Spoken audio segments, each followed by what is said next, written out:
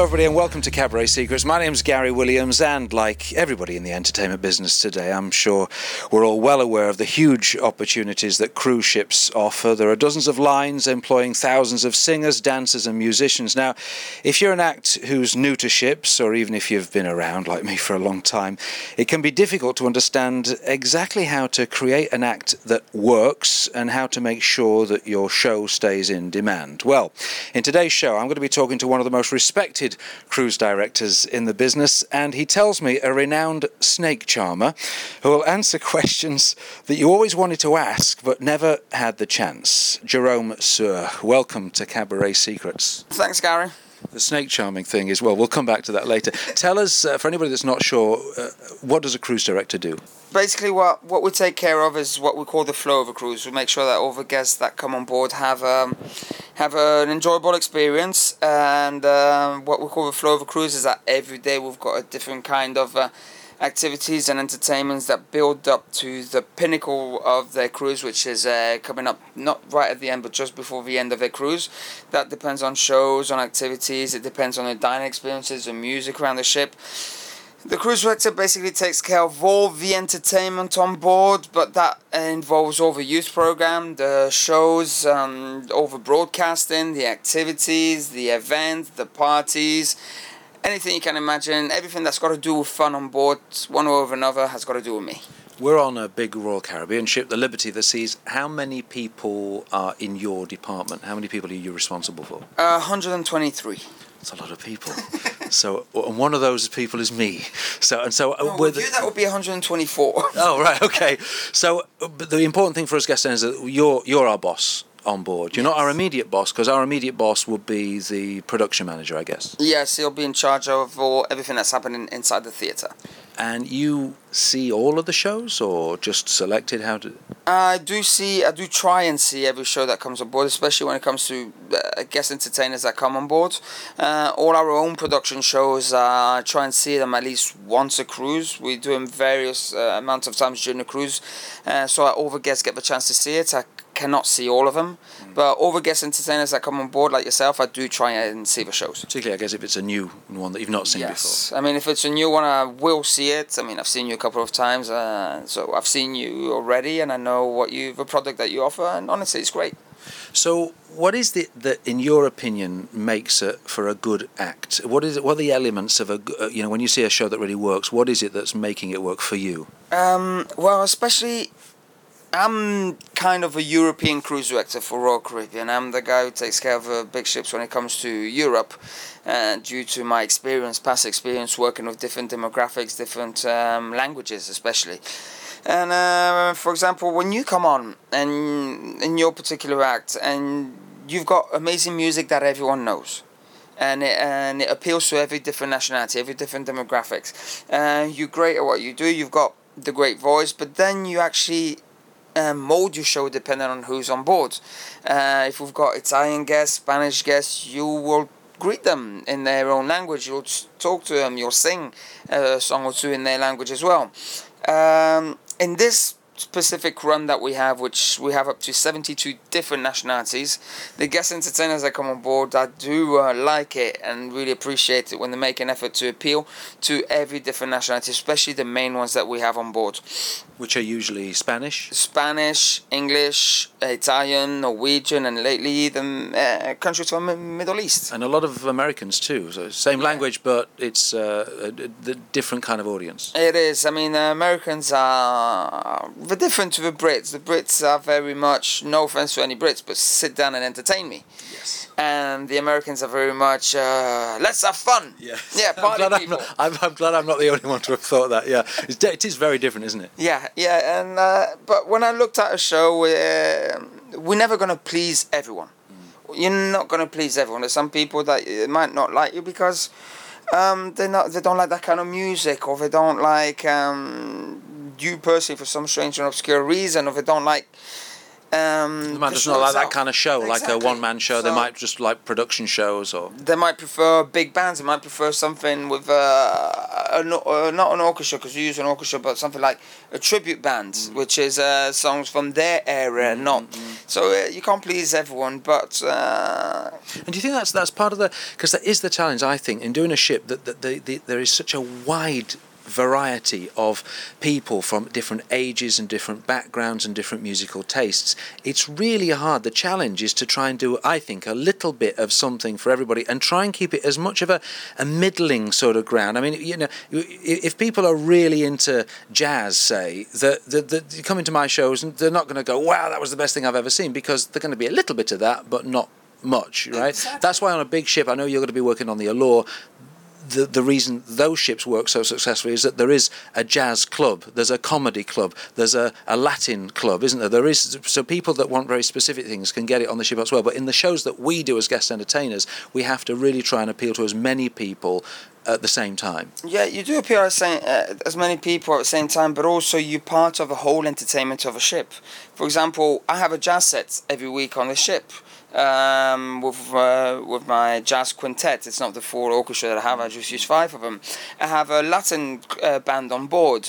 I have a calypso duo on board. I have a 9-piece band, which you know very well. I've got a rock and roll band on board. So in all different venues, we've got different kind of music, and then you come as a whole entertainment. You come as a extra piece in a puzzle, kind of thing. So like we have you at the beginning of a cruise. We had a juggler that came on board.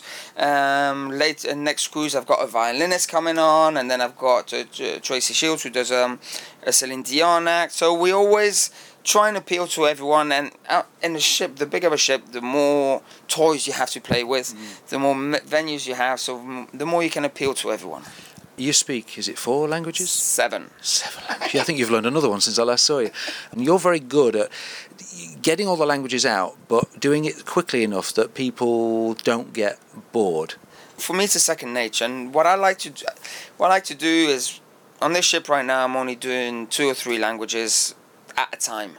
But when I was working in hotels before, I'd have to maybe do it in 5 languages at a time. So you have to keep an order of the languages you're going to talk in. Like at first I'll start in Spanish because we're in Spain at the time. So I'll start in Spanish, then I go to English because it's international, then I go to French because it's my own, then I'll do Italian, and then German because it's very different to what I was speaking before. But I'll do 1 sentence in each. And if you keep the order, it'll be fine. And if you keep the order, guests actually see and understand when their turn is to actually listen to, because you keep in the same order. Do you think it's necessary for guest acts to be able to speak in a at least 1 or 2 other languages? The way the world is nowadays, that we've got, and cruising or in any place, I mean, it's just so easy to hop on a plane and go anywhere. It's so easy to have guests from different nationalities in one place that it always helps. It really does. It cannot be a bad thing to know languages at all. Especially when you're working on cruise industry. Cruise industry now, especially with Royal Caribbean, they're really going international. We've got ships in Asia, we've got ships in South America, we've got ships in the US, ships that go to Australia, ships in Europe. We just need to learn a few lines, don't we? I think it's just to acknowledge that different people from different languages, from different nations. You're exactly right. You have to acknowledge them. I mean, I don't speak every language under the sun, but when I do my welcome aboard kind of thing, I welcome as many nationalities as I can. I can't speak Portuguese, but I welcome them in Portuguese. I can't speak Norwegian, but I welcome them in Norwegian. So, and I can speak the other languages. So, but you acknowledge them, and as long as they acknowledge, you feel part of it. And it's the whole point in a show is to make sure that people, or your guests, or your audience, feels part of a show. You need to have them literally in the palm of your hand. Yeah, exactly, because everything that we do is about making a connection with the audience. And I mean, every word that we say. So the more that we can make that connection by the songs that we say, or by making them laugh, or taking them back to a certain time in their lives, a memory, or just whatever, connecting to their country, saying that we like a particular food that's famous in their country, makes them feel noticed and acknowledged, doesn't it? Yeah, it does. I mean, when you do your show, you talk about your past, you talk about what you've done, but the way you do it, you relate to them, because at some point in time, someone's lived through something similar as well.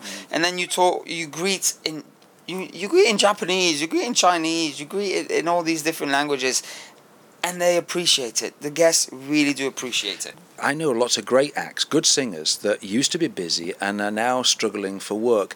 And I think it's because they've not adapted. I think it's because they've been doing the same show for years. They haven't learned any languages. They haven't acknowledged that the industry is more international now.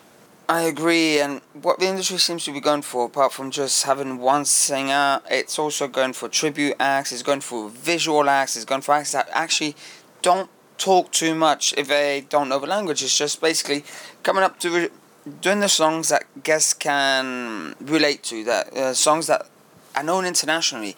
I mean, you can name bands, you can name Frank Sinatra, you can name the Beatles, you can name Michael Jackson, you can name Celine Dion, you can name all these artists that are famous worldwide, which every nationality like the music. ABBA, for example, etc. All these songs, all these artists. Then a lot of the acts that we've had in the past, when the cruise industry was mostly for the Saxon-speaking people, the English-speaking people, are great. They're great acts, but the industry's changing.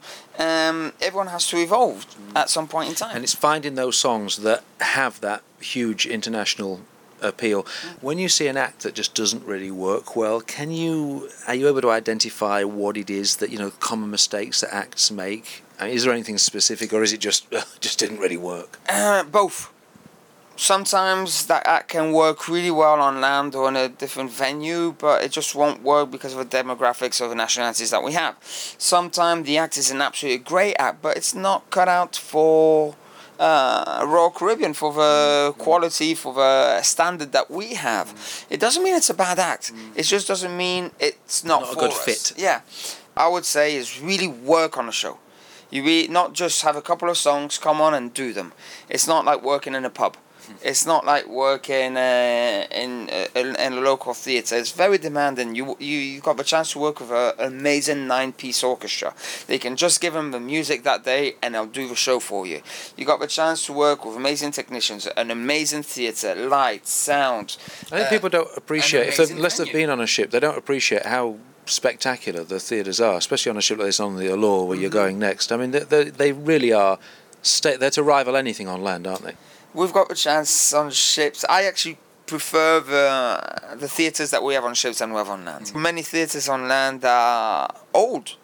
We don't build that many new theatres nowadays. We've got a new theatre being built on a regular basis because we've got new ships coming out. The theatres that we have, apart from the latest technology, apart from, since it's made out of metal, we don't have pillars in the middle. We can have a really big open area. What's the seating capacity on Liberty where we are now? 1,364. And Allure and Oasis? Yeah, not much more, believe it or not. It's about 14 and a half, yeah, I think. Not much more. Yeah. I don't know the exact figures, I still haven't been on a ship, but not much more. When we've done our shows, I think the guests do ratings, right? I mean, there's some kind of rating system. Yes, there is. The guests, when they go back home, they receive an email from Royal Caribbean, and it's a survey. And in the survey, there's little questions, and they've got the chance to write the comments, but also it's a bit like multiple choice, like are you good, bad, excellent, etc. But you also have a place where you can place your comments, and there's bits for entertainment. It's a lot. It's food. Are the entertainers specified by name? Guest entertainers, not specified by the actual name. But I mean, the question is, does anybody read these things? I mean, how much difference does it make if guests think an act is wonderful or terrible? It helps a lot because as I said before, I try to watch the show, so you can tell by the amount of people who leave, you can tell by the reaction of the guests if the show went down well or not vis-a-vis the guests, because I could say this show was bad, but that's my personal opinion. I use my professional expertise, but I might not like someone, but the rest of the audience absolutely adored him. So you fill out your own report. As cruise director, you send your own report off to head office. I send my own report, but that's why I watch the shows, because I don't only base it on what I think, I base it on also what the guests think, because I'm always at the end of a show, I'm at the doors, de-greeting the guests, and they all say, oh, great show, oh, thanks, oh, blah, blah, blah. Like you there as well, at the end of the show, and a lot of guests come and see you. And so do you think that's important? Do you think that's important for an act to stand outside the doors, whether you're selling CDs or not, to stand outside the doors and, as you call it, de-greet? You think you would advise any act to do that? Come off stage, run around to the front and see them as they leave? I love it. That's what I've got to say. Why? I love it because it makes the show more personable. Guests absolutely adore to meet stars.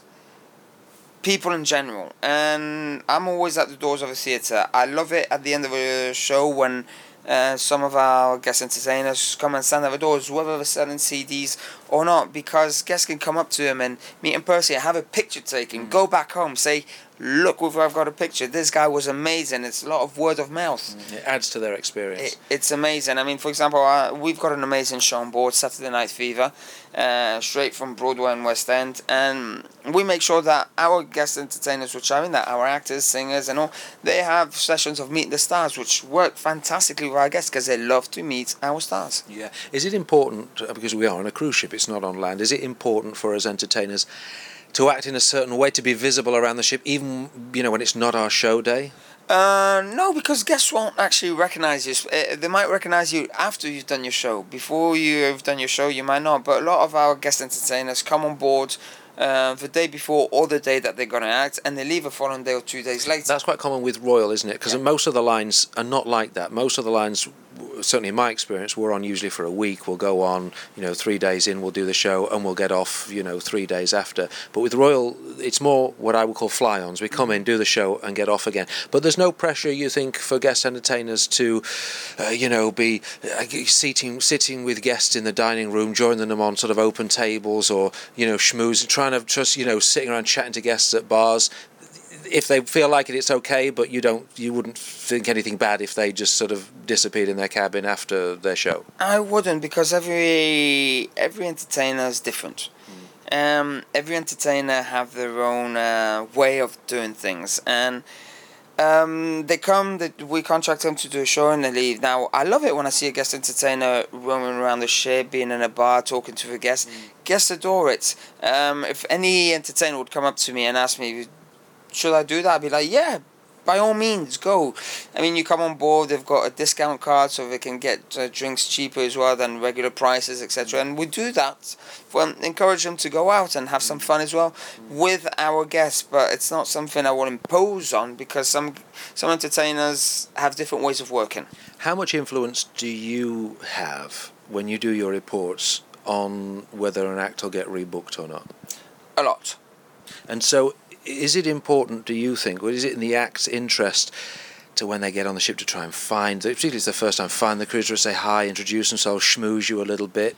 Not schmooze me. No. To me, to say hi, I'm here, this is what I'm going to do, is, when I meet the acts, I'm always like, what can I do for you? How would you like to be introduced? How is your show? To make their life easy as well. So you would like it, because I know you obviously you're very, very busy, and personally, I don't normally. It isn't like when we met, and that's the way I normally meet cruisers is backstage just before the show, because I think I worry that if I call you up sometime that you're going to be in the middle of something. Oh God, there's this guest entertainer that's bothering me, but actually. Really, it's all right. How do you would that bother you if mid-afternoon one day that they gave you a ring or knocked on your door? Do you prefer it just backstage, just say hi, how you doing, and a quick hello? The point of contact for any guest entertainer on board is a stage and production manager, who, if there's any queries, any problems, you should relay with the stage and production manager, who, if he needs me, if he can't do something by himself, he'll contact me because I'm his supervisor. Yeah. But by all means, I absolutely adore when anyone who's just come on board comes and says hi. For example, my permanent team here on board, when they just sign on, they've come from vacation, or there's someone new who comes on board, I ask the supervisor after the drill, which is the first day that we have on board, they come, bring them to my office for me to meet them, to see how was the trip, and is there anything that you need, how are you jet lagged, are you okay? So good to know. It's good to know, because we don't know these things unless we ask. I'd love to have the guest entertainers come and say hi. I'd love to. Hi, I'm here. This is what I'm going to do. And then any questions, any detail, that should go to the production manager. Any Yes. details, but you don't want to be bothered about that. If it becomes a problem, the production manager will tell you. But you like it if we just say hi, we're here, nice to see you, great, have a nice cruise. Yeah, that's all you need, just to say hi, acknowledge, and to know each other. That's it. But first point of contact, stage and production manager. We artists, we always think that it's all about us because we've got these enormous egos. And I've learned over the years that, of course, what we do is, as you said at the beginning of this interview, it's a very small part of a massive range of entertainment that's on offer to the guests. And sometimes on some short cruises, the cruise directors really need to get as much face time as possible with the guests. So sometimes I know it's important for some cruise directors to introduce the shows. I mean, do you have any preference on, cold starts or where you introduce or not? It's does it get on your nerves if there's too many cold starts? It depends on the cruise, and it depends on how the cold start is. I mean, I've seen some great cold starts. I've seen some horrible cold starts. Personally, I prefer to be on stage, especially on short cruises, like you said, because you need, as the cruise director is the face of a company for the ship. He's a go-to guy or girl. It's a person that's on your TV. He's your friend. Everyone knows the cruise director on board. So he's in charge of all the entertainment, which is the center of it being the theatre. Now, some cold starts are great. Some shows will not work if the cruise director comes on introducing the show, and then it's like having two introductions because there's an introduction already made. So it depends how the introduction is. Sometimes I've seen an introduction and I've said, no, I'll come on, but I will make my introduction different to not make it like two introductions. I'll crack a joke. I say, ladies and gentlemen, are you ready for showtime? Yes, so get ready for this. And I'll just get off. I won't introduce the act because the act has been introduced by the cold start. Yes. But I'll still get my stage time if I need to. Now, that's on a 3-4 day cruise like we used to do on the Majesty of Seas when I was there. Now, like on a 7-day cruise here, already our production shows are cold starts due to the nature of a production show. So when we have a guest entertainer, I try to go on, but I've got an amazing tour on board, which is the TV. Every guest wakes up in the morning with me in the stateroom. So, I can use the stage depending on the cold start. If it's a good one, I'll go ahead. If I can see myself going in it and not introducing the show but actually making some kind of FaceTime, I will. But that's why I'm always so many cold starts on this ship. I'm always at the doors of the theatre greeting the guests when they come in, so I still get some time. And it's important, I suppose, then for acts when they're constructing their show to try and build in some flexibility, so that if it's a short cruise and if you say, look, I really want to introduce this show, it's better, isn't it? You're going to be happier if you can introduce this thing, and if the introduction is designed to have some kind of flexibility, so it can be introduced or not, that's going to be better all round. At the end of the day, if a cruise director wants to introduce a show, he will. Yeah. At the end of the day, it's his ship, it's his theatre. Yeah. He will. So a relationship with a cruise director is important when you become a guest entertainer. It is very important.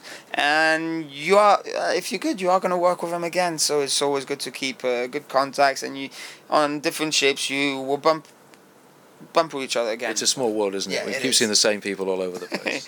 Yeah. It is, and it's good because you end up having a network of friends all around the world. Yeah, so it's absolutely fantastic. Before we go, tell me about the snake charming. Ever since I was 4 or 5 years old, I've been around snakes. Until one day I just decided to take a break from hotels. So I quit everything and I just worked with snakes for a long, long time. And snake charmer. You should have seen me when I was in Morocco. I took my mum to Morocco. She was really scared because I just get up to the cobra like that. And it's funny. But I got the photos to prove it. I do have the photos to prove it and the videos to prove it of me on stage with snakes. Jerome, sir, thank you so much for talking to us today. Thanks, Gary. Thank you for listening to this Cabaret Secrets podcast. If you've got any comments or questions, please visit cabaretsecrets.com, where you'll also find details of the Cabaret Secrets book, an indispensable guide on how to create your own show, travel the world, and get paid to do what you love.